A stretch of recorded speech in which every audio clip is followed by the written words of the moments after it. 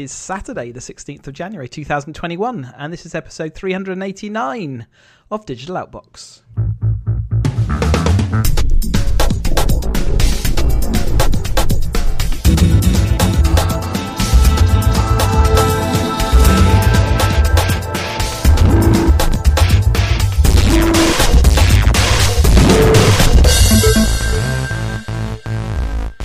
Welcome back. Welcome to a new year. Welcome to a new lockdown. Welcome to Digital Outbox. I am Chris. Ian is here as well for a new year, new you. Good morning, Chris. Yes. How's things? I've actually found this year quite sluggish. I found it a difficult start. Yeah. I don't know why. It's broken my phone. It's I guess because we all thought it was going to be a new beginning, and turns out that viruses don't care about New Year's either. They don't care about new beginnings. Funnily enough, at some point we'll listen to the experts. It said don't unlock over Christmas because the virus doesn't take a break, and boy have we found that out. Yeah. So we're in lockdown, but the news doesn't stop. But we've only had gentle things like an American Revolution. But I guess in the tech world, we haven't had a great deal of stuff. Obviously, they do their normal pre-build up to Christmas. We ended up with news stories, but a lot of it wasn't really sort of new releases. But we've got CES, which is always our key that we'll be back on the airwaves reporting back what's going on there. But let's get through the news that's happened since we last spoke at the end of last year. And we'll start with the fabulous and highly predictable news that the government's aim to get 85% of the UK with access to gigabit-capable broadband by 2025 looks like, MPs are being warned that is just not possible. So the people responsible, they're apparently only 25% of the original 5 billion funding is going to become available. Obviously, in these strange times we're living through, and all the budgets that are all getting readjusted and changed. But it's disappointing, especially in the arena we're in, and especially given the place the world is in now around needing to online services, that this hasn't received sort of more priority funding, I guess. Agreed. I mean, we've talked about it often enough, and we always bring in things like HS2 and the sheer money pit that is. And I just look at this and you'd think, so I get that they might be missing a target. The target's 4 years away now. I was going to say 5, 4 years away. But it would have been better to say, yeah, we're not meeting this target, and what the last year has told us is how important this is. Whether you're a business, the whole digital learning online. The fact that I think the first lockdown and second lockdown, kids, it was very much keep them busy. Whereas the schools have now got its proper homeschooling, and I think that's what a lot of people are now realising, that people have been asked to be teachers. They're using the internet all the time. I know a couple of people at work, and it is actually disrupting. I don't just mean the time's disrupting their work. It's actually the bandwidth. They just don't have enough. Close, analogy close to home. My sister is just starting a new job, and her 2 kids are obviously at home homeschooling. BT broadband haven't managed to get them a proper connection. There's something going wrong along the way.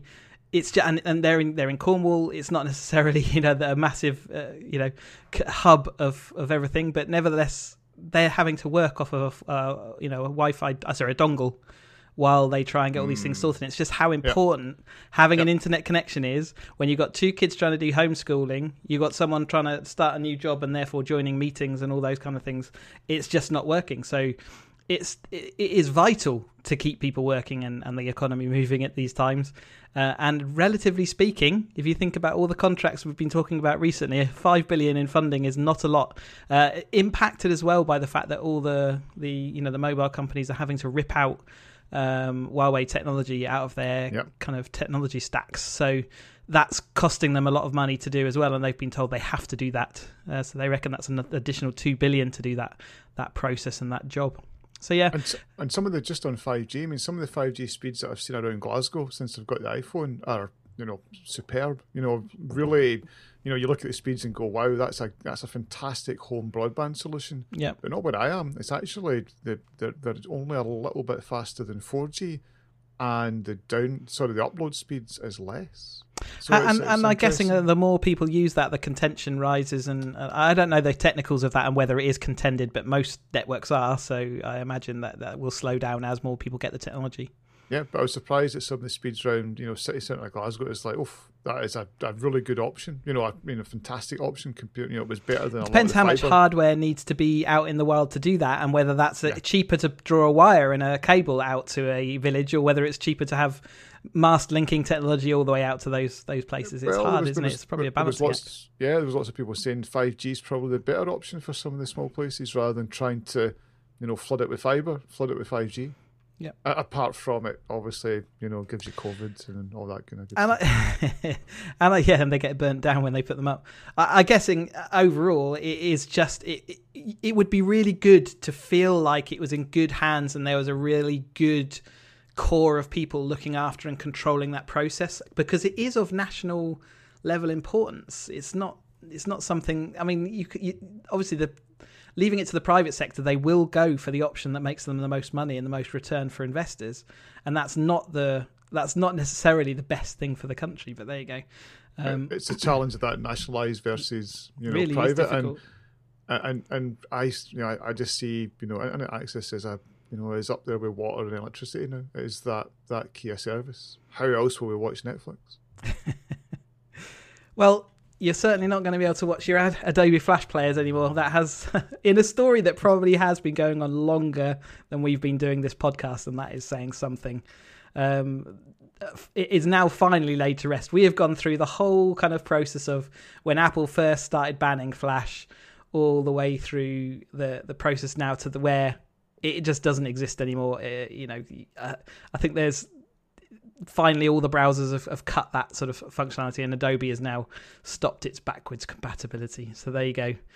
I don't know whether it's a sad day or not. I mean, Flash was really important for the internet at one point. The internet was a very drab and boring place until Flash came along and injected some life into it. But now we've got other technologies, and it was never a safe technology to use in the first place. Yeah, I mean the whole Flash thing, you got me thinking there just when you said it's probably been rumbling on since before we started. So Flash has been longer than the podcast, obviously, and it was a great technology. It was, and it just, the content, the games, the interactivity you could get from it compared to HTML5 and just or not even HTML5, just HTML, just web. I was going to say it was probably 4.1 at the time, or 4.01. Yeah. But I'm just checking. So episode 44. Was that when Apple first chopped it? Yeah. April 2010 was when. So Apple had, it wasn't part of iOS, and people were saying it wasn't part of the iPhone launch, and people were giving it real big dings about, substandard. Because I think was it Jobs kept on saying it's a full web page, it's not this WAP kind of thing, and lots of people were saying it can't be the full web unless you support Flash, and that's when he did his letter to Flash. It was back in April 2010. And it was a bold move at the time because it was so widely used, and it was so widely, used as part of that, the interactive elements and the fun elements of the web, Yeah. And video elements of the web as well. Absolutely. And I think there a lot of dings around the iPhone, but it was when the iPad came out as well, because you had a far bigger screen, and there was lots of people going, come on, why is Flash not supported? Especially if you're a content provider and everything was in Flash. It's a massive market and a massive opportunity just gone. And it did take, that's, 10.5 years? I mean, the writing was on the wall. So it's just been the longest death. Like I say, when I said that it was the length of this podcast, what I meant is the death throes of Flash have been pretty much the length of this podcast. And that shows how long tail it's had, although really hasn't had any relevance probably for the last 2 or 3 years.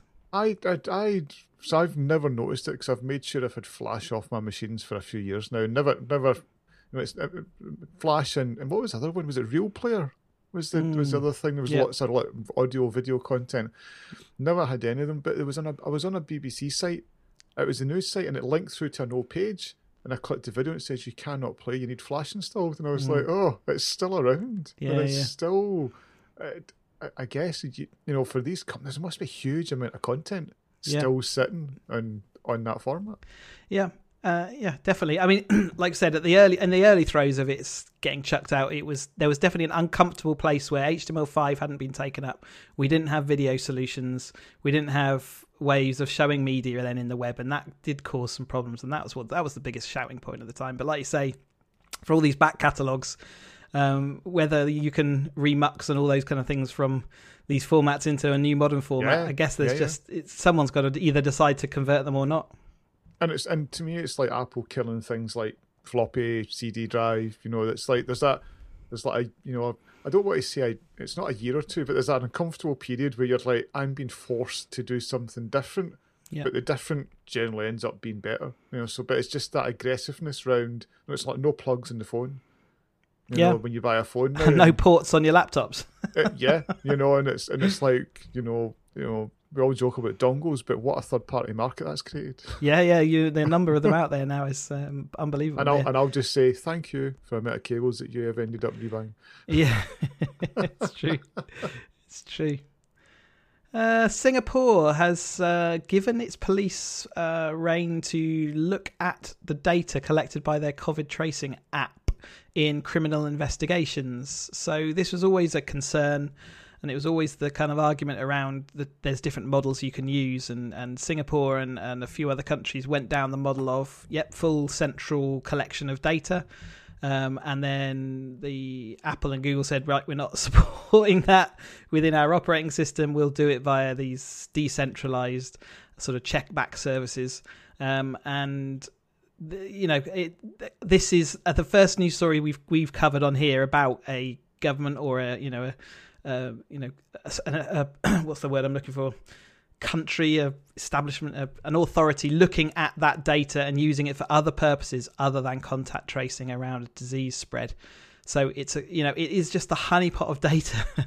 And if you're looking to criminalize or understand criminal situations, you can understand how desperately useful that data would be. And it seems like Singapore are one of the first to jump and say, we're dipping into that data whenever there's criminal cases, so our police will be able to tap into that data and use it. It's unfortunate. We talk about it every time we talk about data and privacy. This is always a fear from the privacy campaigners and folk that realise that things change, governments change, so every 5 years we have an election here, and who knows what government will come in and say, actually, that's a good set of data that our police forces and other teams can use. It's just, which is true. It would be an incredibly useful tool, but equally, it means that you're surveying your population in every single movement, in every single way, and there's all the arguments of, well, if you're not doing anything wrong, then there's nothing to worry about. But equally, that is people react different. There's loads of studies to show as soon as you get surveillance, people get ill from that, and the underlying suspicions. And there is that people don't want Big Brother. So in some of the work that I do, we want to do things around, track and trace and looking after people, but there's a fear of this is corporations looking at what I am doing day to day, which where it pains, it's not, but there's always that sense of, but is it? There's just that, you might say that today, but what's to stop you in a year's time?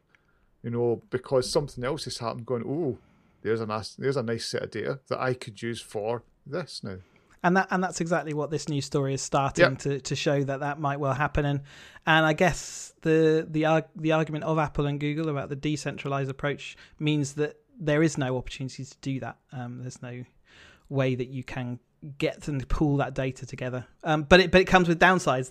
The fact that Singapore has shown how effective their track and trace system is with this application. They have got like 85% usage of this application, and it works. It works for them, and so it's the ups and downs, isn't it, of that kind of side of our lives nowadays. And Singapore was great at the start because they were one of the first to stand up an app. They shared it, so other countries picked up in the same code and said, well, there's no point us developing this. So it's just will this ripple through a few other countries now, and hopefully not. Netflix is going to increase its costs, so you're going to see your subscription costs rise, they say, to cover the cost of content. So they are moving from $11.99 for their top package to $13.99, and their sort of medium package is moving from $8.99 to $9.99. So I guess everyone's in lockdown now, watching a lot of Netflix. They've seen numbers rise. They've seen a really healthy growth in numbers coming across to the platform. But they're putting their prices up, which everyone is saying it's never a good time to put your prices up, obviously. And they've only done it a few times in the past, but each time it has caused a bit of a stink. And looking at the numbers, I remember signing up to a $5.99 Netflix account, and that's not that many years ago. And now I'm paying 14 quid a month. So it's more than doubled in the time that I've used it. And do I use it and do I get more than double the life out of it? No, I don't. So again, they're going the way of the Skies and the whatnots of this world and becoming this central place where they're trying to hold all their users and all the content.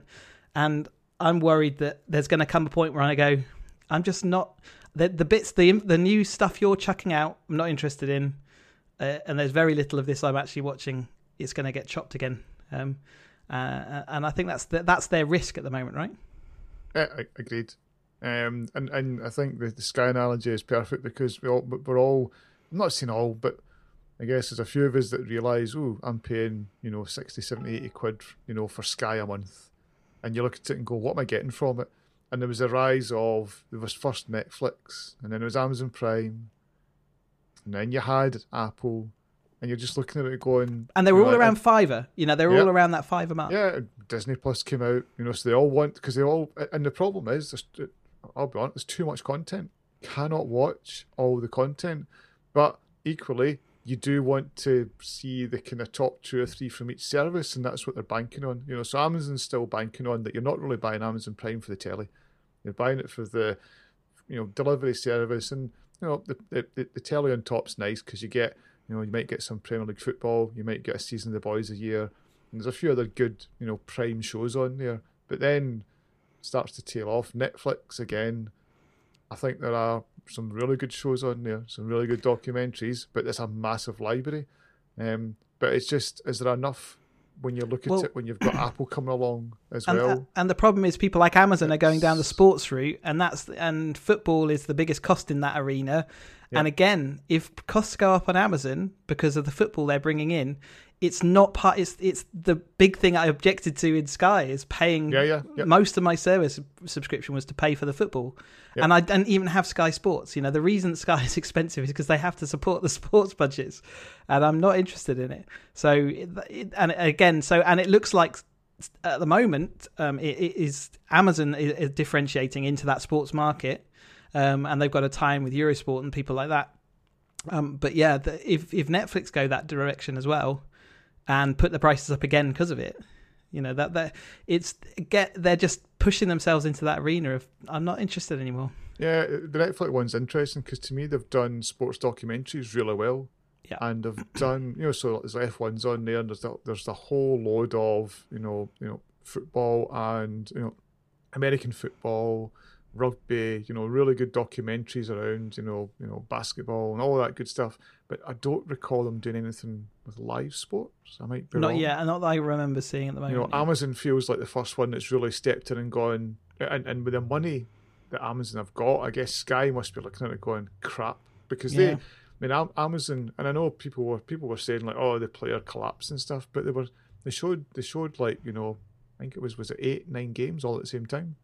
And all really good quality. I was going to say the quality has been praised quite highly of being a really good stream. And it had because a lot of the folk that are working for BBC or Sky are actually contractors. They can actually go and work for somebody else. So there was a really good, there's really good teams behind all the games, and it generally worked well. And it was like, ooh, that's really interesting. That they can, and again, you went to Amazon.co.uk's front page that the day they were showing all those games, it was like, here's all the games tonight, and you're like, wow, that's quite powerful.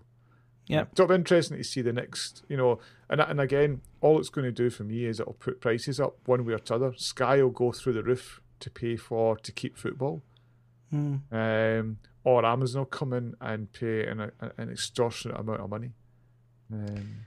So and some will be willing to do the lost lead again, so they'll have then a debt that they have to recover back, and they'll do that through their subscription model. And BT did that. So BT was pretty cheap, but over time they've went up in It's all that incremental price increase. We'll see it with Disney. I think Disney's going up later this year. I think again another thing that I think would adjust that is the top level of Netflix comes with 4 screens you can watch on.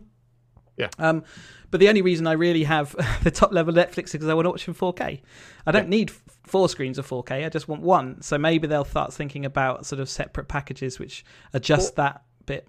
What will be interesting is they've not really punished people sharing accounts. No, that's true. That will be an interest because if they did that, I know lots of people maximising the one person paying for it and it's all getting shared. Mm. So that would be interesting and I think they're kind of relaxed about it because they feel they're getting. And I mean, they had a thing. Was it 2 weeks ago? They said, "Here's all the movies coming to Netflix." It is at least one new film a week. Yeah, and I guess that's what I'm not giving credit. I mean, obviously these things cost a lot of money to put together. But what I'm saying is that they're getting a heck of a lot more people joining the service, and obviously they have a weight aspect to the data transfer. But nowadays they must have optimized that side of things quite a lot. Anyway, I think we've covered that one off. Fair good thing.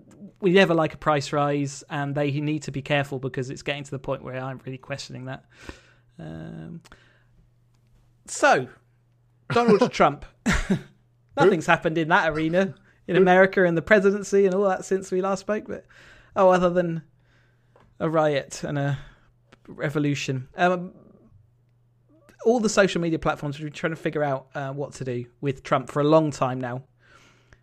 From on one hand, they've repeatedly not liked what he's been saying and inciting. On the other hand, he's the president of the United States, and therefore censoring a person who is the president of the United States has some very, very serious things. So bravely, they have mostly been stepping up in these last 2 weeks in the final throes of when they could get away with it, because really there's a weird vacuum of power at the moment. They decided they will chop Trump. And first of all, Zuckerberg said that he's going to ban. Well, I don't think it was Zuckerberg the first to ban him, but they banned him for about 2 weeks. He said indefinitely, but for at least 2 weeks until Biden takes over. I think it was on. So it was all round. When the Capitol was attacked, and it was that whole, "We love you" response, but please go home. That was the breaking point, and it was also that day that, eventually Trump, not Trump, but Biden was confirmed. And it was accepted. That was when, Facebook, Instagram banned for at least the next 2 weeks. And then there was real pressure on Twitter to do something. And eventually they fell down on that side as well to say, yeah, it's done. They're done. So it came down to that kind of, firstly, they all said it's a temporary ban. And even he came back onto a couple of the platforms. But then Twitter eventually said, no, you're right. We are going to stop Donald Trump from having an account. And he has since tweeted against the POTUS account, which he hasn't actually been using. Hasn't been using. So and there's going to be issues around that. I don't know whether they'll temporarily suspend that account as well. They just deleted the posts. So within a couple of hours of him starting to use that, they were deleted. So obviously then the big shouts, and in fact it has been a lot quieter. But there were moves over to Parler. Parler is the service we've talked about a number of times. It was designed to be a complete free speech Twitter alternative, where it effectively ended up. It was set up for conservative voices, but with the pretense that anyone could say anything. But ultimately, it's where the radical voice moved to when they weren't allowed to make their voices heard on Twitter and general social media, just like they're not in the TV media. Yeah, so I think a lot of the Conservatives said it was cancel culture. So Twitter, Facebook were drowning their voices out or not sharing things properly. Parler was open to anybody; you could see anything. Turns out you could see anything, and that's the downside. So I think that the kind of straw that broke that one was there was actual, we need to, because Pence wouldn't go through with what Trump says he could do. There was people on Parler calling for Pence to be murdered. There was all sorts of violent and hate speech and threats, and and basically Google Play said, we're going to ban you from our platform, remove you from our platform because you do not have moderation technology that allows you to deal with these call for violence and hate speech posts. You don't have the ability to be able to moderate them. And obviously Parler's whole pretense is no, it doesn't do any of that moderation. The App Store follows along shortly, saying your service does not meet our requirements of being able to moderate and control your own content. You are responsible for that content. And yep, they got suspended from the app stores, which didn't kill the app at that point. No, but just on that, so the one thing they did moderate was they eventually removed the Pence murder. I don't want to call them tweets, I don't know what they're called in Parler, but the statements that people parlays. So hey, you're probably right. But they eventually moved them, but it made no difference because it was just that it's some of the screenshots that were coming out of that social network were horrendous. Just the way people were, and it was the amplification as well. So that was the amount of the amount of reposting of those and support of those. It wasn't just like. Because you could put it down, is that just one crank? And again, somebody could argue that our left-wing cranks went on and made some ridiculous statement that because they won't censor, but it wasn't. It was getting hugely, reshared and supported. That was the kind of horrible bit. It was, and the same with a lot of the Capitol attacks. There was a lot seemed to be driven out of, the Parler content, and here's what we need to do, and yeah.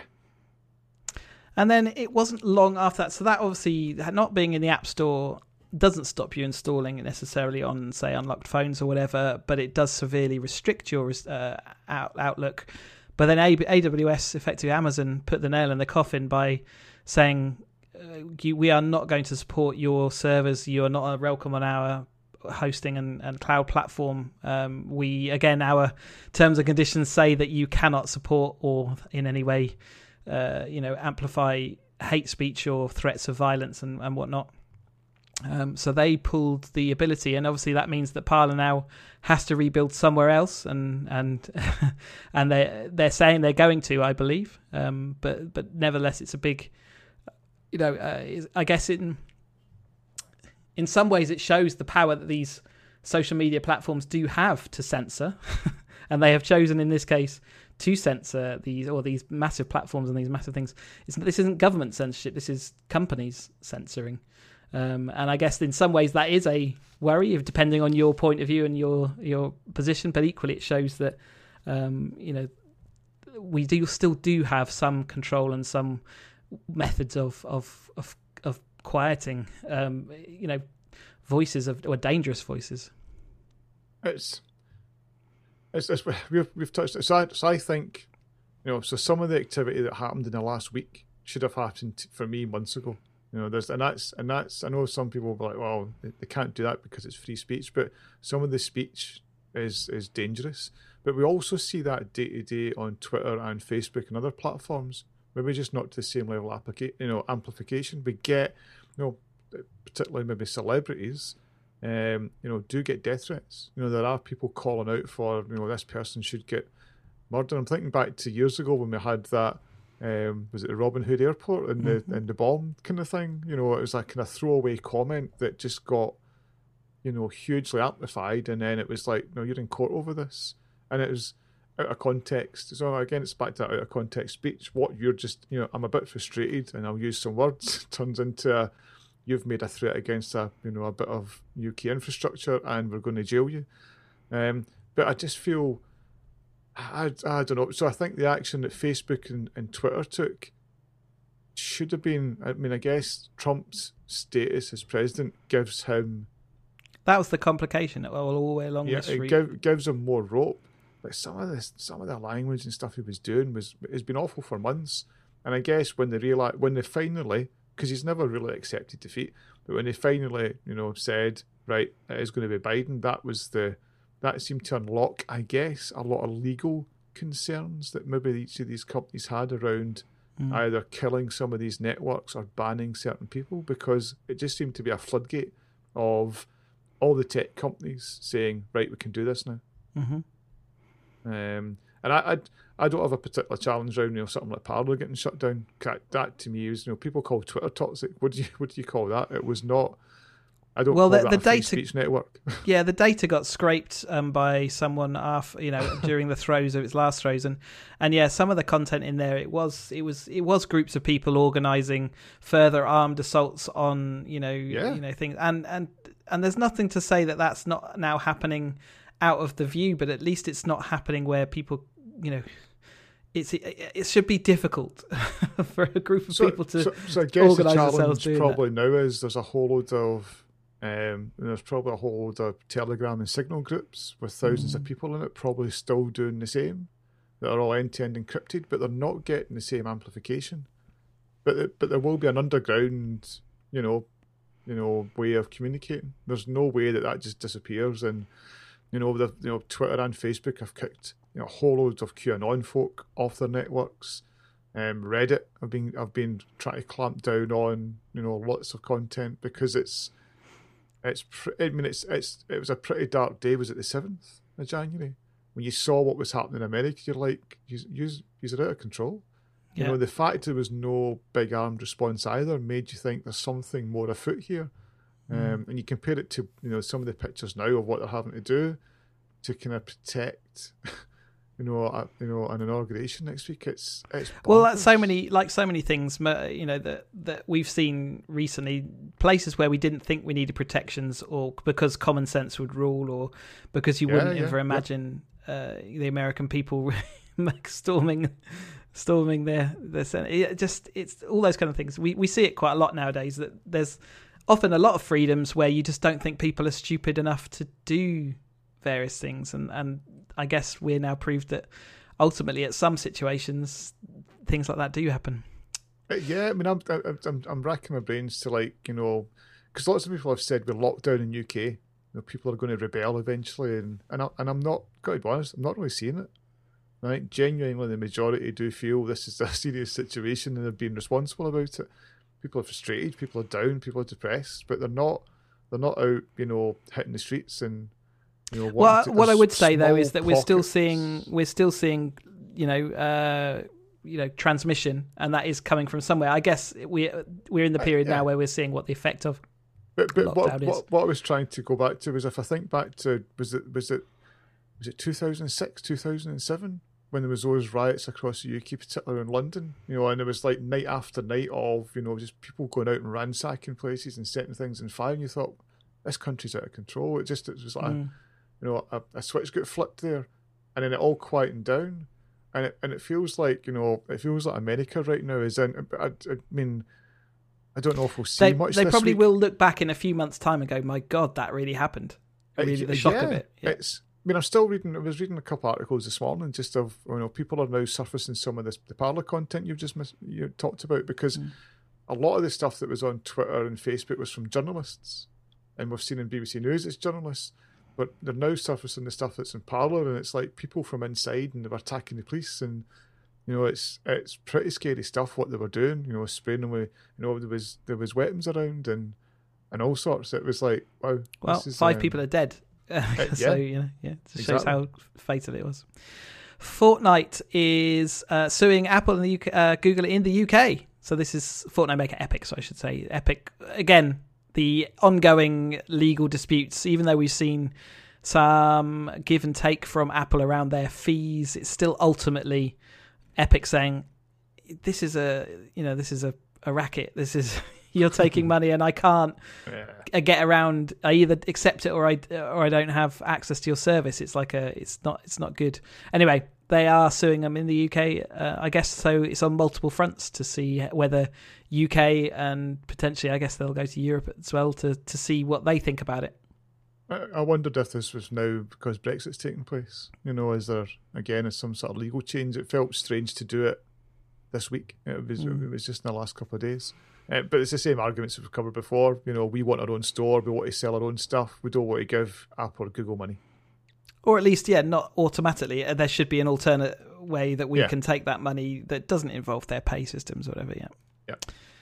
WhatsApp has delayed enforcement of its privacy policy. It's moved it by 3 months after a backlash from users. And obviously I guess there were stories going around that this new privacy policy allows them to share data with Facebook a bit more freely, which obviously is not something that people want to hear at the moment. Generally speaking, is as soon as the news get hold of it, whatever, that's one of the first things that people talk about.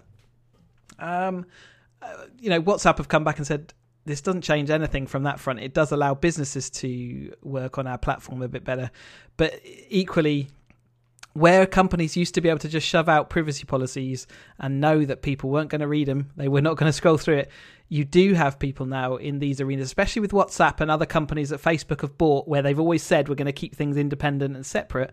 There are people keeping a close eye on that, and it seems like in this case, at the moment there is that talk of, this is opening up to more freedom, and they're saying it doesn't make any difference and it's not what you think it is, but nevertheless people are a bit twitchy on it. Yeah, and it's kind of ironic that they're struggling to control the messaging round the changes, and it's a lot of it is just getting shared in WhatsApp and Facebook, like false messages, as you said. And so Signal is the guy that runs Signal co-founded WhatsApp, and Signal is like the number one, it's the top app in the App Store in 40 nations and in Google Play Store. So it's it's seen huge uptake, and the Signal, what's his name, Brian Acton. So this is a guy also co-founded WhatsApp. He said the smallest of events help trigger the largest of outcomes. We're also excited that we are having conversations about online privacy and digital safety, and people are turning to Signal as the answer to these questions. So I'm guessing that in the same way that for a conservative voice of extremism, Parler was their go-to, now it seems like if you're a privacy campaigner, then Signal is the place that you're heading to at the moment. It's either Signal or I think is it so Telegram is the other one, isn't it, that lots of people use, and that hit the papers up here in Scotland last week because there was an easy way of getting drugs. There was loads of groups set up that you can just say, give me this, and it would get delivered to you, kind of thing, or meet me here, and it's all end-to-end encrypted. So again, that all made the news, and they turn on and say, but it was interesting how they characterise it as the Russian-owned. So you never really see the American-owned Facebook or the American-owned WhatsApp, but it was Russian-owned, and it was like, there you go. Welcome to the Cold War. Yeah.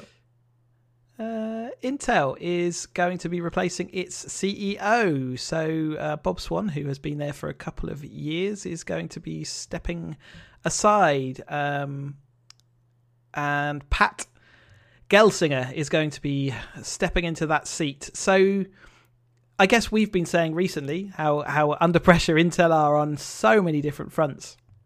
But, massively recently with Apple's move away from Intel to their own processors. The AMD sort of resurgence in the processor market with a slightly different model, but equally now considered to be the best consumer processors for many, many different appliances.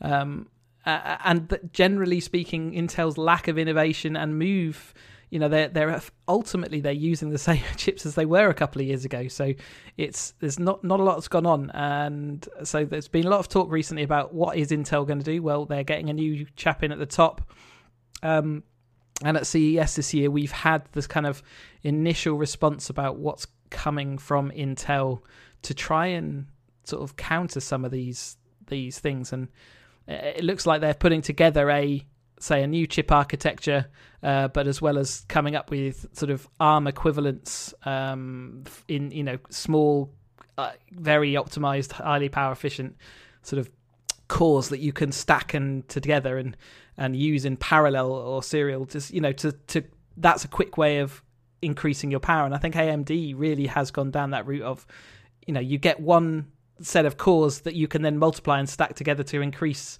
and it quickly means that you can have a real powerful parallel processing type scenario without too much more sort of effort. That until come out and said that they still haven't said they're having a new their new sort of micro, the scale of their thing hasn't been shrunk, which is another thing that AMD have sort of said over the recent years. They've been shrinking their processes, but Intel still haven't said that, and they're still not moving on with that too much. But nevertheless, It does sound like they're at least moving somewhere. And I think the important bit for me was if you look at so Bob Swan's background is finance. And that to me, I think, sums up Intel. It was all about the money side, the marketing side. Whereas the guy coming in, Gelsinger, used to work at Intel and he was their CTO, went to VMware. So to me, they're bringing a techie.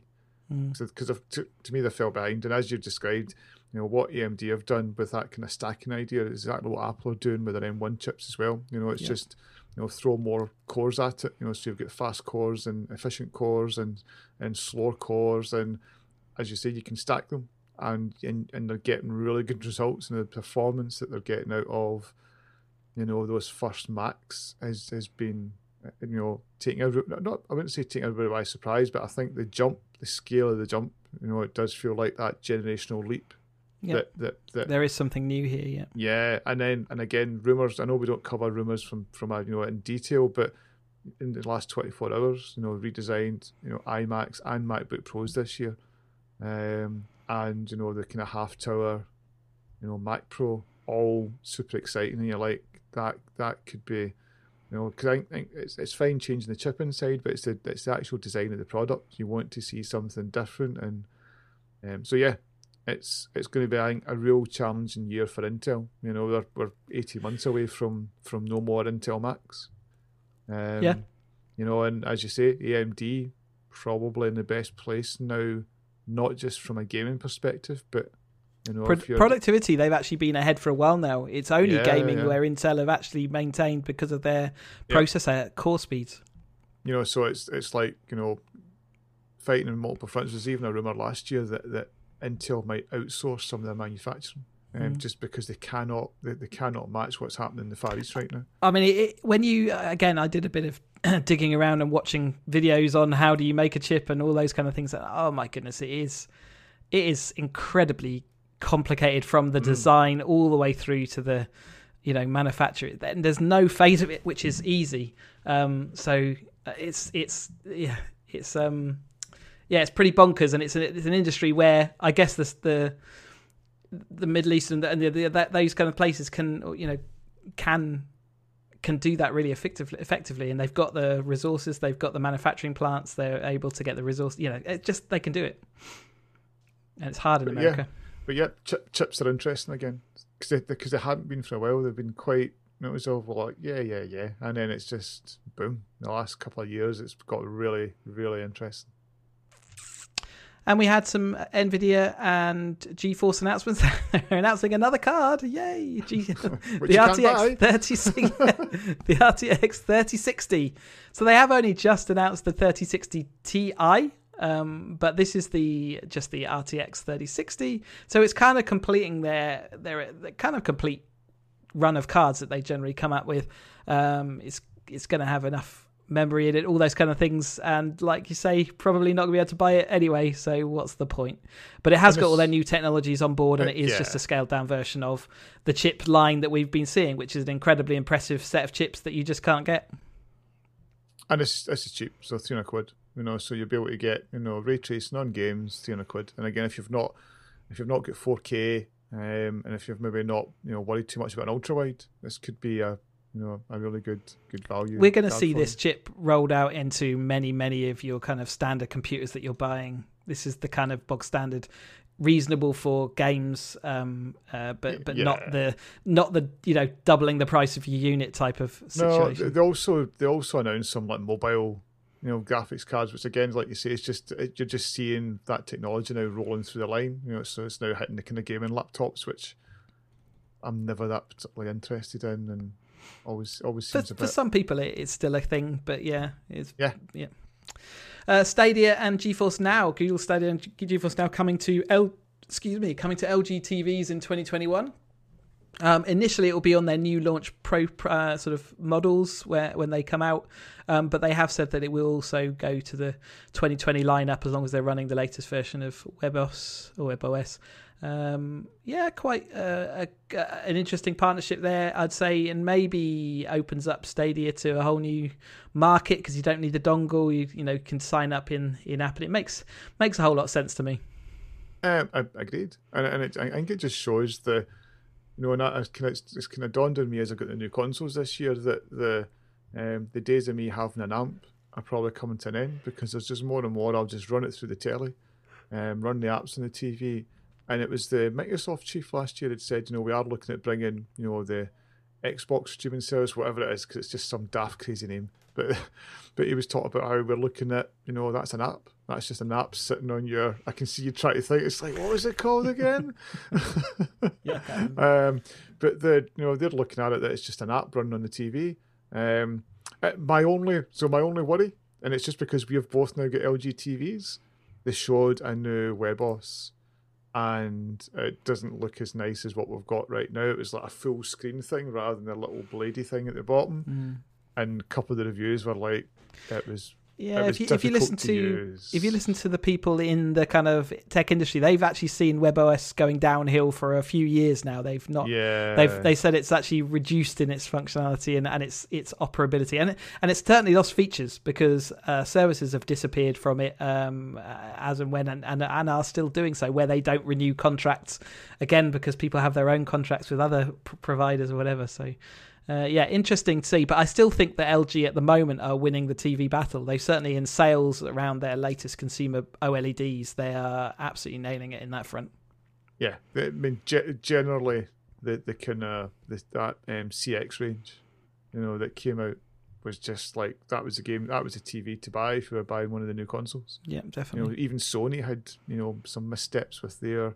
With PS5 working with their brand new tellies, and I think they've made a commitment that this is the year we've got that sorted. That was one of the things at CES, and it was like, wow, what a statement to make after you've sold 12 million PS5s.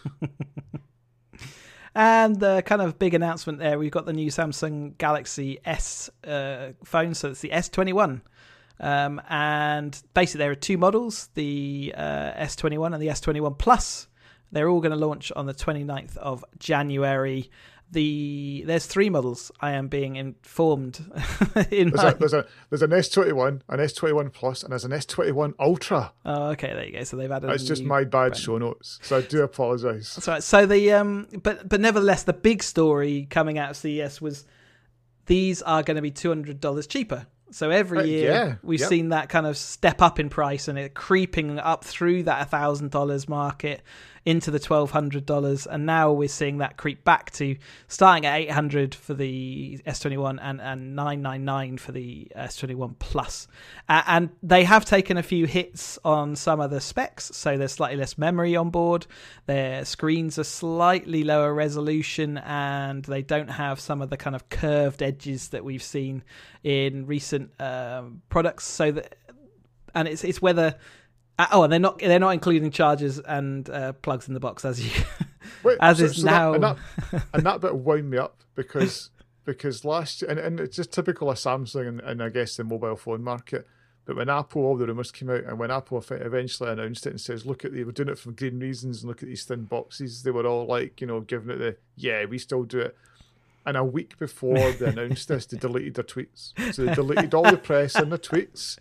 And so that, and everybody knew, well, what's coming. And sure enough, buy your phone, no plug, no earphones, which had always been seen as a standard. Yeah. You're like, you cocks, absolute cocks. And so that $200 is not out the goodness of their heart. They have chopped corners and they have chopped product. So that's. I do wonder if it's a. So what I can't figure out is it because they didn't see the sales in the cheaper models last year because they were so pricey, or is it because they're trying to push more people into buying the Ultra, which has got all the things that have been chopped plus more? So that's the angle? Is it the Ultra is now stepping back in to take back that extra performance? Yeah. So the Ultra has got the and it starts at $1,200. So it's back to that price again. Yeah. It's back up at that price. It supports the stylus. It's got the screen. It's got the new processor. You don't get a stylus in the box, so it's like an add-on. So again, probably is that almost like the Apple route. But again, not everybody will want a stylus. 90% of people who got a stylus in that phone would probably never use it again. Mm-hmm. So it's probably the right thing to do. But it's also when you see the pictures of it, when you look at the camera module, it is turn into the old jokes of the back of the whole phones back, yeah. is just a camera. Yeah. But they've also dropped, isn't interestingly, so last year, so the S20 Ultras was a 108 megapixel with 100 times zoom mode that made, that was a big thing. But they've actually kind of stepped back a little. So it's still got that 108 megapixel sensor. But they've just dialed back the zoom, and they're focusing more on quality rather than, I think, this, we're doing this ridiculous thing that everybody's, nobody's asking for, and delivery didn't actually work particularly well either. It was like, quite gimmicky. Yep. So there we go. That was their lineup. Couple other things just worth calling out. So as you say, there's no charge in the box. They also announced some Galaxy Bud Pros. These are the equivalent of like the AirPods. So they're $200. Yes, they're wireless. They've got the noise cancellation. They've got ambient sound. They're water resistant, and generally they review pretty well. And they've also announced Tile trackers competitors. So Apple have been long talked about with, I can't remember what they call it, but they're talking about coming up with some Tile competitor thing. A Tile is a small bit of plastic that's like a Bluetooth tracking device, so you can tag your luggage or tag something else or tag yourself. And if you can figure out where it is, where is this thing? So they've brought their own coming out, $30, and the Smart Tag Plus is $40. So that was Samsung's usual smorgasbord of announcements. Okay, and normally CES is famous for having something it's concentrating on. I did see that there were tons of 8K TVs being touted with, again, no content for them. Was there anything else that sort of stood out? So there was just a couple of things. So there was lots of, we saw Wi-Fi 6 last year, but not too much, but it was Wi-Fi 6E was getting touted. There was, I think it was 4 or 5 different Wi-Fi routers that came out, all promising 6E was far, far better than 6. Talking about giving you almost, the kind of a wired gigabit connection speeds on wireless. So that'll be interesting to see that land this year. There was gaming monitors, which I got into a bit last year because I wanted a new monitor, and the big thing was 2.1, so HDMI 2.1 4K 144 hertz gaming monitors. That's a lot of pixels. So even like the 3090 will, you'll take a hit trying to push those pixels around. But that feels eventually, because lots of people were saying, I've bought a console. There's no actual kind of PC monitor that the consoles can properly drive. That was the issue. They were not fully the HDMI 2.1 wasn't there, and therefore they couldn't pump out enough data from the card. Even though the card was theoretically capable of it, the monitor just wouldn't take that stream of data, and therefore people found with their 3080s, 3090s that oftentimes they couldn't use the maximum performance of it because they just didn't have the. And people were plugging in like a Series X or PS5 and I can't find like a 20-something monitor, because not everybody wants the. Some people, if you're just gaming at a desk, you don't need 55-inch. Pros use regularly, the 24 type inch monitors. Yeah. That's the idea where you can see the whole screen and don't have to move your head, basically. Yeah, and that is the thing. I've got a 34 ultra wide, and you do feel more engrossed. But I've tried a bit of Halo on it, and you do have to turn. It is like, okay, this is not as easy, and lots of home virtual gym stuff just by lockdown. Lots of people, I guess with Peloton, you've seen Fitness Plus, you've seen Nike, you've seen all these people doing stuff. They've had ginormous leaps in people using those services and that online, and people just developing home gyms, people realizing how important the gym is to their life, and when they don't have the option to go and do get to the one down in the village or down in the local town, they're looking to build their gyms up. So I was going to say horse bolted on this one, but actually no, it doesn't look like it, does it? No, it's and I think this is going to be one of the things that probably, because this has gone on for so long, people have invested in. And yes, there's a social thing about the gym, so it's not going to replace that, but that's what these services are trying to do. We will bring that social element to you. And I saw on my Facebook feed the other day posts for, hey, make your gym in the garden. And it's basically, the kind of posts you would have seen last year for making office in your garden. Make sure you have a kind of hideaway where you can go to do work and come back into your home and see. And they're now selling those same units that you can get, which are glorified, very glorified sheds. They're saying, put a gym in them. and it's marketing, and it works for people. So the one, and I've got a indoor cycle at home. That's how it helped me get the weight off a few years ago. It's still there. What I've seen 2 different people talk about is Zwift. So that's Zwift, and that's that whole, take a cycle, boat on our little bit at the back of it, and it's all virtual sessions. You're racing with people around the world, and they've got I've seen it talked about so much. Yeah, I mean, Zwift have been around in the, say, running and cycling now for a while, and yeah, it's probably more of the it's more of the Strava of that kind of environment. Yes. Yeah. Whereas Peloton is a very specific, online class thing, but I think you can hook a Peloton bike up to the Zwift service, so it's just that online thing, and it certainly they have proper Zwift challenges with racing and all sorts of stuff. Yeah. So clever stuff.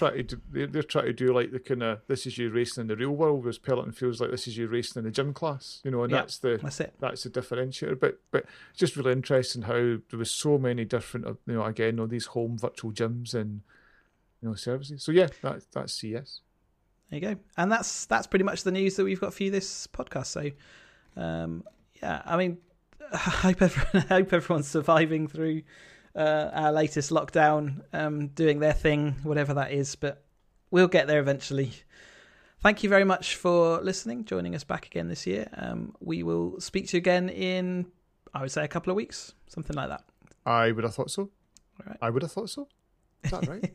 That doesn't sound like good English. I would have thought so. It's yeah, fine. Yeah, okay. Any time somebody says it's fine, I just see the little fiery guy sitting in his little thing and everything's on fire going, it's fine. So many people say it's fine, and it's fire in my head every time I hear somebody say it's fine. It's just fire now. Anyway. DigitalOutbox.com for more insights. info@digitaloutbox.com if you want to figure out what the heck we're talking about. Twitter, Digital Outbox. I am on Twitter as Cheesy UK. Ian, where do we find you? IanDick.com. Lovely. And we'll speak to you in a couple of weeks. It will be fine. This is fine.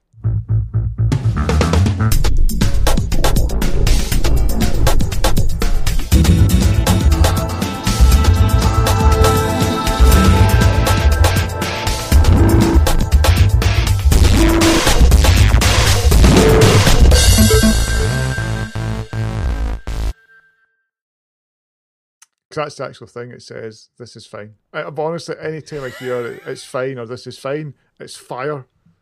I just can't.